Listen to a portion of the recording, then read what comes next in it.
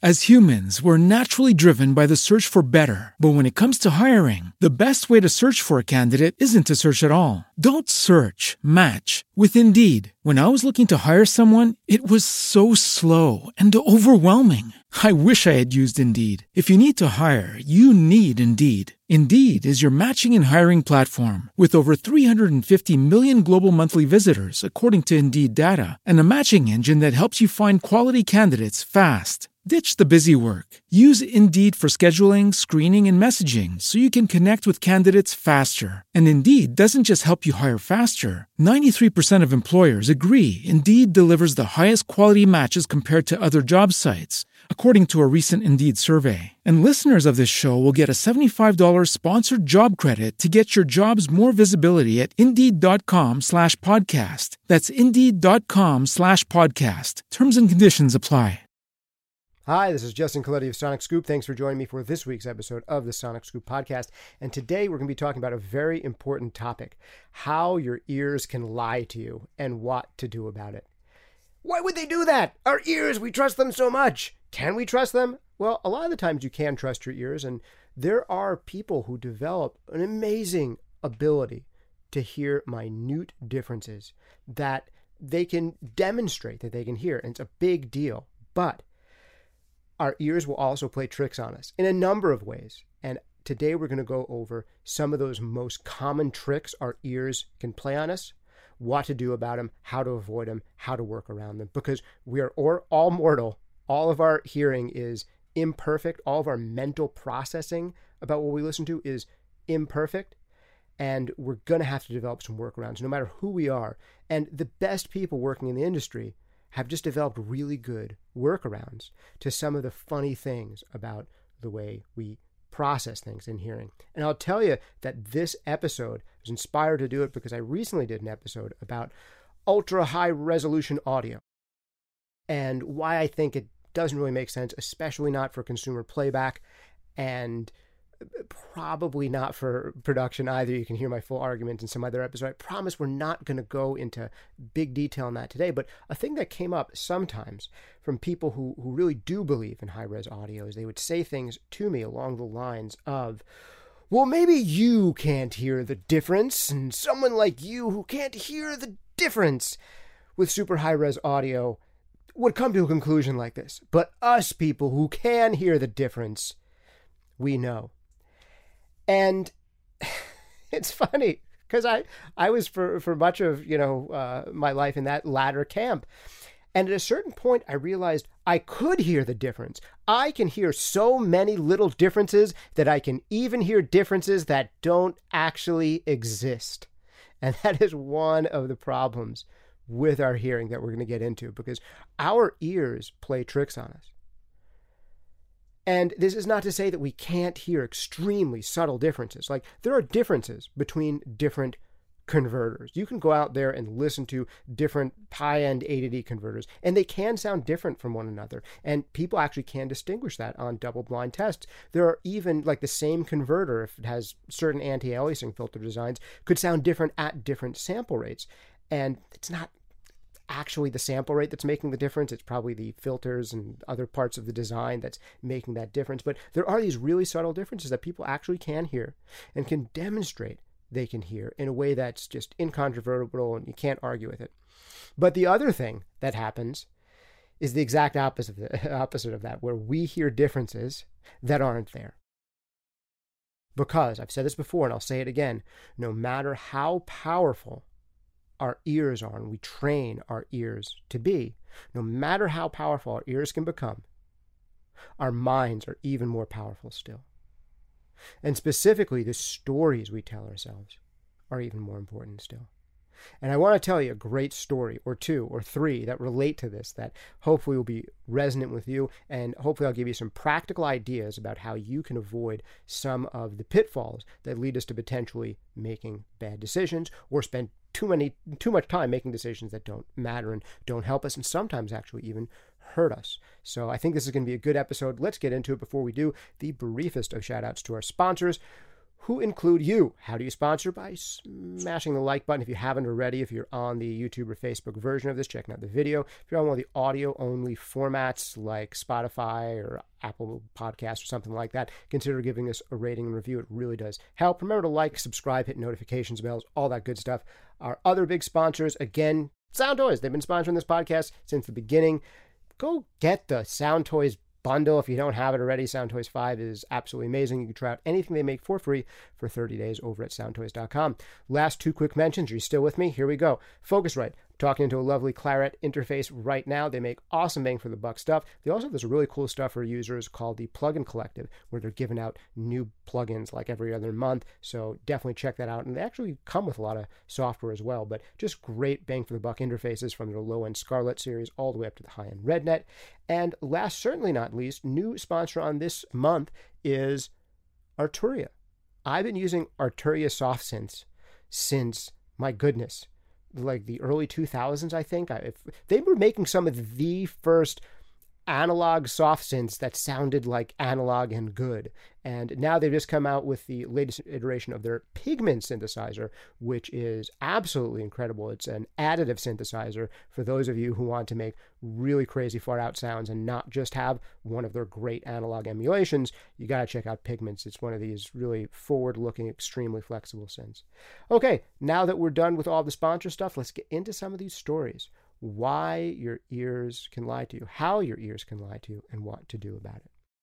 So I want to tell you a story about this thing about hearing differences that aren't there. First, I'll tell you the most relatable and most obvious story, which is, I've had this experience, you all have, of whether it's on a physical desk or inside your DAW, tweaking an EQ.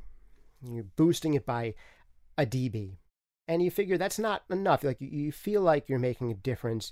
You want to get a little brighter. It's getting a little bit brighter, but it's not quite enough. You can push it a little further. So you boost it by a dB and a half, and you say, that's better, but still I'm looking for a little bit more edge. Let's move the frequency from, 4K to 8K, and let's goose it up by 2 dB. Okay, I think that's more than what I want, but this is really subtle. Let me just jack it up. And now you boost it by 6 dB, and you say, oh my goodness, I'm on an EQ on a totally different instrument. I'm not doing anything to the sound. I'm not changing it at all. I'm listening to the sound in solo, and I'm EQing some other sound. But I was convinced, and I heard, and I knew there was a difference in the beginning when I was tweaking that EQ. And it took a little while for it to dawn on you and me that something was off. This happens to all of us. Because no matter how powerful we train our ears to be, our minds and the stories we tell ourselves are always more powerful still. That is not to say that people cannot hear half dB changes in EQ and dB changes in EQ at the right level and in the right context and the right frequency. People can demonstrate that they can hear half dB changes in EQ. That is totally possible. But it's also equally possible that you can hear differences that aren't there. So how do we reconcile these two things? What do we do about it? Man, that's an interesting question, and question we're going to keep on asking ourselves for the rest of the episode. I want to give you another story about this high-res audio stuff, because I was confronted with enough data. Data changed my mind on high-res audio and led me to believe and understand that super-duper high sample rates don't really matter or make a difference, because all that a super high sample rate can do is change the maximum highest frequency you can record or play back. It does absolutely nothing for fidelity below that highest frequency that you can record or play back. So if you were to take a 1K sine wave and record it at, 48K or 96K, doesn't make any difference about how 1K is going to sound. What will be different is that with your 88K sample rate or 96K sample rate, you could record or play back 40K, which no one's ever going to hear, which you can't do with the lower sample rate. So just getting that out of the way, that stuff persuaded me. But the bigger thing that persuaded me was all the double-blind listening tests that have been done, where you take trained listeners, even including golden-eared engineers, play them a 320 kilobits per second MP3 file, and then play them any higher resolution audio file, and ask them in a proper double-blind test which one is which, or which one sounds better, and the results are no better than a coin flip. So I was persuaded by that kind of data that there might be something here to high-res audio being super overrated. But this isn't an episode about high-res audio, so I'm not going to talk about much more. But I do want to give you an example, because I did a test on my old blog, Trust Me, I'm a Scientist, the facetiously titled Trust Me, I'm a Scientist. Most of those stories have now been ported over to sonicscoop.com, where you can find a lot of my writing and videos and all that stuff.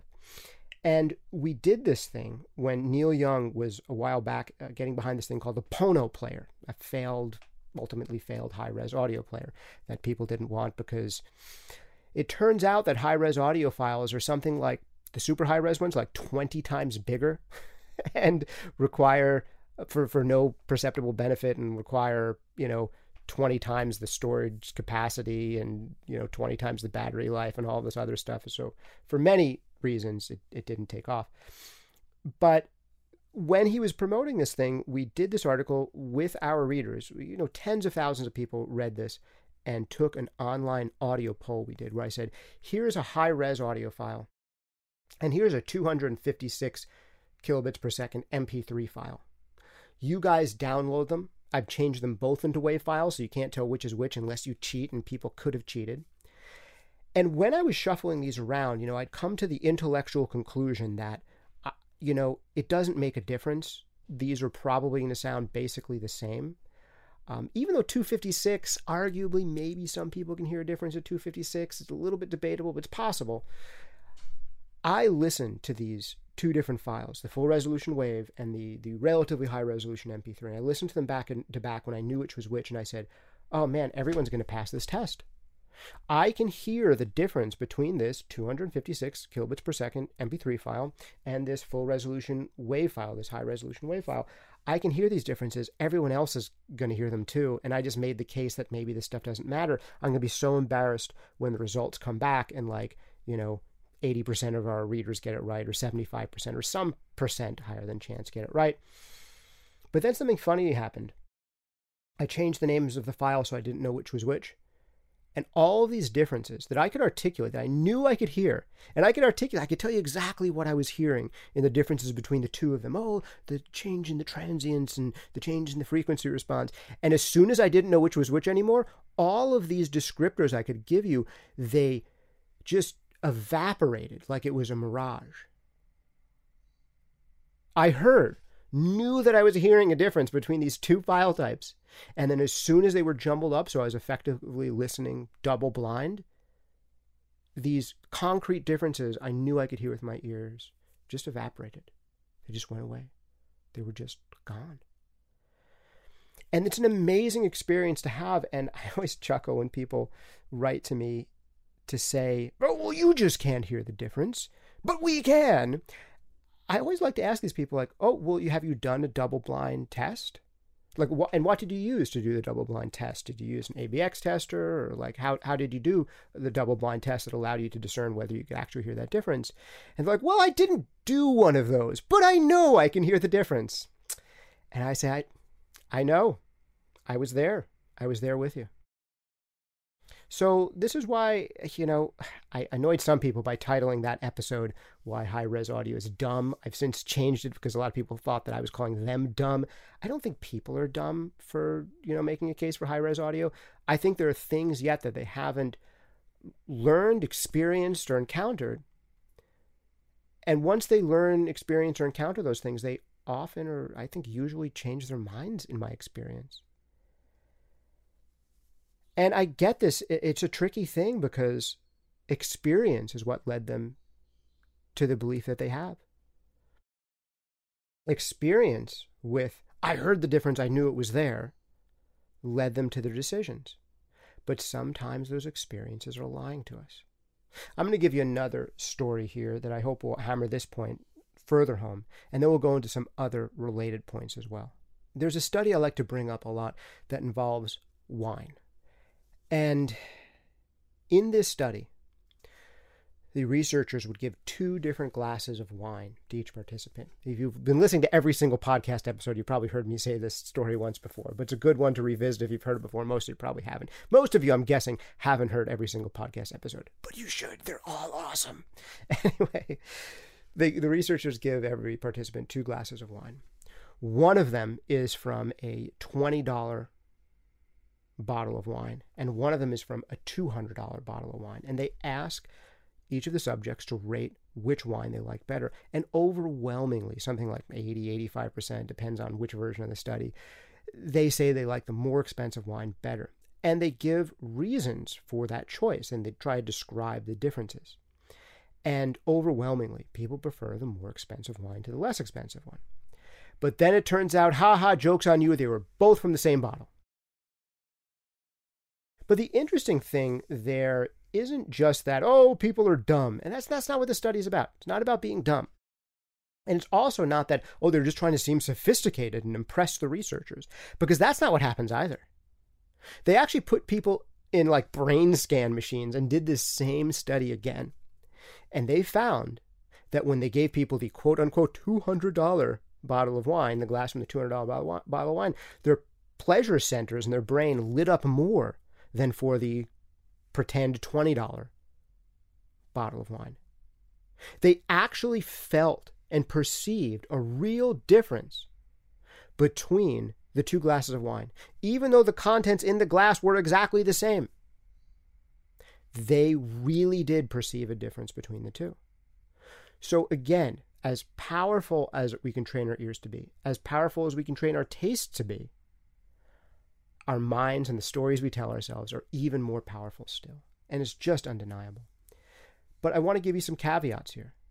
That people, trained listeners, can hear also extremely subtle differences. So there's a dichotomy here. I remember doing a double-blind taste test on apples. I talked about this in one other podcast episode. For you super fans, don't blame me. I'll make it super brief.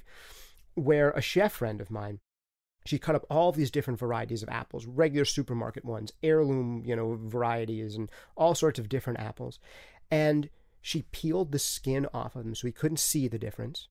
In a way that's not a perfectly scientific test. What if some of the taste is in the skin? But anyway, she peeled the skin off of all of them, so we couldn't see the difference between them. We didn't even know which were green and which were red. And she'd write the name on each of them on the bottom of the plate, and then the plate would be turned over so no one could see the name of them. So then they were mixed up, so it was a double-blind taste test. And we had to evaluate and say which ones were our favorites. And I went there saying, I already know what my favorite apples are. My two favorite types of apples for red apples are Baldwin apples. It's an heirloom variety. It was replaced by the horrible, atrocious monstrosity of an apple known as the Red Delicious, which should not exist. Baldwin apple used to be like the jam back in the Dizzy before, I think it was like the 1930s, that like a whole really bad winter like wiped out all the Baldwin apples and they got replaced by Red Delicious, and it's like a travesty that still hurts me inside, even though I wasn't alive to experience it. And then I said my favorite for the green apples is Golden Russet. And she said, we'll see about that. I said, no, I can taste them. I can distinguish they're my favorite apples. I've tasted a lot of apples before. Those two are my favorite types. Okay, sure, you cocky bastard. Okay. And we did the taste testing. And I rated my favorite apple in the reds and my favorite apple in the greens. We actually did separate them, even though they were peeled. We separated them into two tastings, one red and one green. My favorite from the reds was Baldwin. And my favorite from the greens turned out to be Golden Russet. And the one that I rated the worst of the red apples was my least favorite apple, Red Delicious.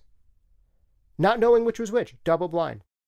To some people, they're not going to know these differences. They haven't tasted enough apples to know the difference. Why have I tasted so many apples? I don't know. Let's not get into that. Let's focus on audio. But the same thing happens with audio. And I wanted to step back from audio for a second because sometimes it helps give us perspective on these things. Because the same thing can happen with different devices. But here's one of the other things, all right?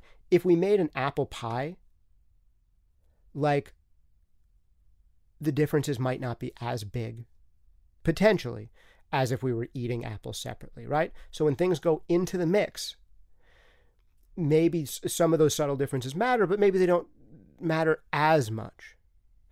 But there's something to be said the other direction. If you're making all of the right choices while you're cooking something, and you're making great choices in every single ingredient, maybe that also has a cumulative payoff. So where's the balance there as well? That's a hard question to answer concretely, but I think we'll explore it just a little bit more here. The other thing I want to say is that the same kind of thing can happen with, say, something like converters. Different converters can absolutely sound different. But we don't always attribute like the correct why to it. Almost all of the time that different converters sound different is because of the analog front end in the converter.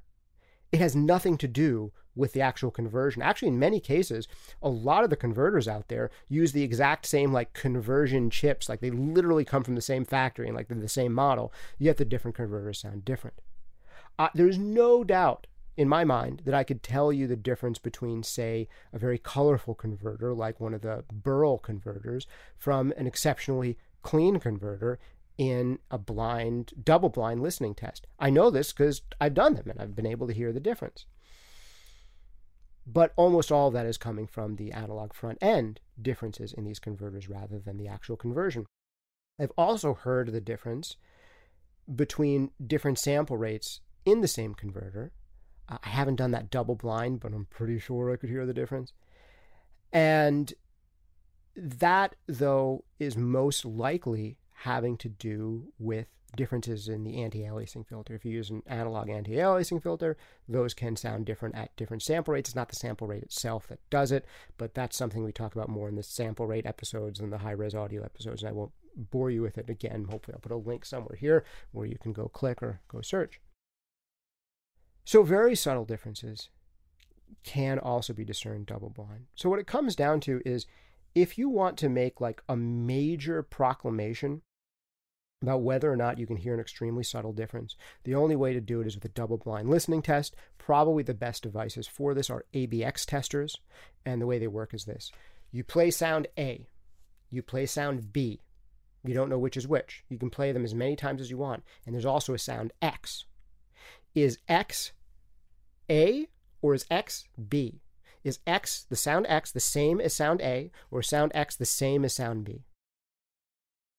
Obviously, you could imagine circumstances where you can absolutely hear this difference. Like imagine you play sound A, it's a dry vocal. Sound B is a vocal with like a bejesus worth of reverb on it. Like just a ton of reverb on this B vocal. Then we play X, and sound X appears to have a ton of reverb on it. It's probably B, right? So you can get how this would work. There are other ways to design proper double-blind tests, but these are one of the most useful ones, and they can at least tell whether you can consciously distinguish a difference. There are arguments to be made for, well, what about unconscious differences? What about differences you don't even know you're perceiving? And we can get into a whole episode about that sometime when we revisit these resolution debates, which I don't want to do all the time. For some reason, those episodes are popular, but I get way too many comments from them, and there's just too many people want to debate the same points that I've already answered in the video, and the very few points that haven't been answered I should do in some other video. But I hope you get the idea that that is a way to actually discern these little differences. And you got to take your mind and the stories you're telling yourselves out of the equation if you want to be precise. But that's not what you should always do. There are a lot of occasions in which it's going to hurt you to do double-blind listening. And I actually have respect and admiration for some of these people, amazing people. Joe Ciccarelli, who's a fantastic producer-engineer, wrote me saying, I like working in high-res audio and I'm not going to stop. And tons of respect to him because the guy's an artist as a mixer. Like, he makes amazing choices. Now, some of the choices that he makes in a mix might not matter that much. And some of the choices he makes might matter a ton. And I have a feeling he's such a great talent. Whatever sample rate or bit depth he was working at, even if they did make a difference, I'm not persuaded that they do within certain parameters that we go into more detail in other episodes. Even if he made like totally different choices about what converter he liked best and made a record with his least favorite converter, like it would still sound great. It would just make it sound great, So this is one of the things like when you're actually mixing, when you're in there in the weeds, actually working on this stuff, you sometimes just need to make choices like whether or not they're perfectly scientific or not. It doesn't matter. Like an even better example is Michael Brower. We had him on for MixCon and he did a mix And in the live Q&A, someone said, Mr. Brower, I noticed that you were using the Plugin Alliance. I'm so sorry to be imitating you. This is just why I imagine someone who would sound like this. You're probably actually really cool, the person who asked this question, but we'll pretend that someone uncool asked it. Mr. Brower, I noticed that you were using the Plugin Alliance a black box quite a bit, but when you were using that saturator, it raised the volume of the track. How did you know it actually sounded better when you put the saturator on? Because it could have just been loudness fooling you into thinking that it sounded better. And I'm so sorry to have made fun of you, but it's kind of funny because the man's mixing. He's in the middle of a mix. Like, maybe there's a chance that if he just raised the volume, that maybe that would have helped, and maybe that would have been enough on that particular track, and he didn't need the saturator on it. Maybe that's possible. It's more likely with an effect like a saturator, it's doing something, but even if that saturator only gave him a volume boost, and it gave him exactly what he needed, and like it sounded right, like done, move on, let's go. Like we're mixing. What we're doing is we're feeling, responding, hearing, processing, making changes, and evaluating and saying, does it sound better? Yes, let's keep going. Does it sound better? No, let's try something else. Does it sound better now? Yes, let's keep going. Nowhere in that process of actually doing a mix does it make sense to stop and say, this sounds better, but does it really sound better for the reasons that I thought it sounded better? Let me go back and check to see if that's the case. If it was just the volume boost or the no, like if you solve the problem and like it works better and you're done and you move on. Like you don't need to make scientific decisions and second guess everything you're doing while you're mixing. Now that said, there is a place for doing some of this kind of level matched listening. It would be useful and instructive perhaps to listen to a new processor when you get it and kind of use it on everything and do some tests where you're level matching it so you can distinguish the differences that's really making separate from the volume changes. But when you're actually working, that's not the time for that. When you're actually trying to get through a mix efficiently, with passion, with feeling for the music, with following the emotional arc of the song and trying to enhance it, that's not the time and place to put on your scientist hat. It's just not. Now, there are a couple of other ways your ears can lie to you, and they're relatively more minor compared to this major one that we've spent so much of this episode on. But here are those other ways. One, your ears are not even. You do not hear the same out of both ears. Everyone's hearing is asymmetrical in much the same way that nobody's eyebrows are perfectly symmetrical. No one's nostrils are perfectly symmetrical. No one's lips are perfectly symmetrical. No one's hands are perfectly symmetrical. I think my middle finger on my left hand here is a little longer than the one on my right. Like nobody's perfectly symmetrical. And neither are your ears. So you do not hear the same out of both ears. So that's a puzzling thing when you're working with like panning. Your ears can lie to you because someone else might be hearing this and their ears may be asymmetrical in a different way. You may have more high frequency in your right than in your left, or you may have more 3K in your right than in your left, and the end listener may have a different quirk or a totally opposite quirk. Their hearing may be flipped from yours. So how do you deal with that one? Well, listening in mono is one good way. And that's one of the reasons to always reference things in mono. There's other reasons to always reference things in mono too, but that's one of them. It's also a good reason to consider at some point flipping in your mix and master the left and right, just swapping them and just hearing the mix from that perspective. And this is especially essential when you're trying to do one of the things I like to do, which is contrasting sounds in the left and right and kind of getting extra width and really enveloping people to make sure they're not too quirkily off. The mono check and the stereo flip check can be really helpful. Another thing is high frequency hearing. We lose it. We all lose it as we age. And one of the ironies is that some of the best mixers out there and some of your favorite mixers may hear less well than you, but they can still mix better than you because they listen better than you. Because there's a lot of really successful mixers who are in their 40s, 50s, 60s, some even in their 70s, doing great work. That some of the greatest mastering engineers there are probably in the 60s and 70s, some of the top people, and they still do tremendous work. even though they probably can't hear 16K, 15K, might not be able to hear 14K. A lot of them might start losing some stuff above 10K, as you start to get old enough, and there may be dips elsewhere. But fortunately, music is not a hearing art. It's a listening art. It's not about just hearing. It's about listening and interpreting.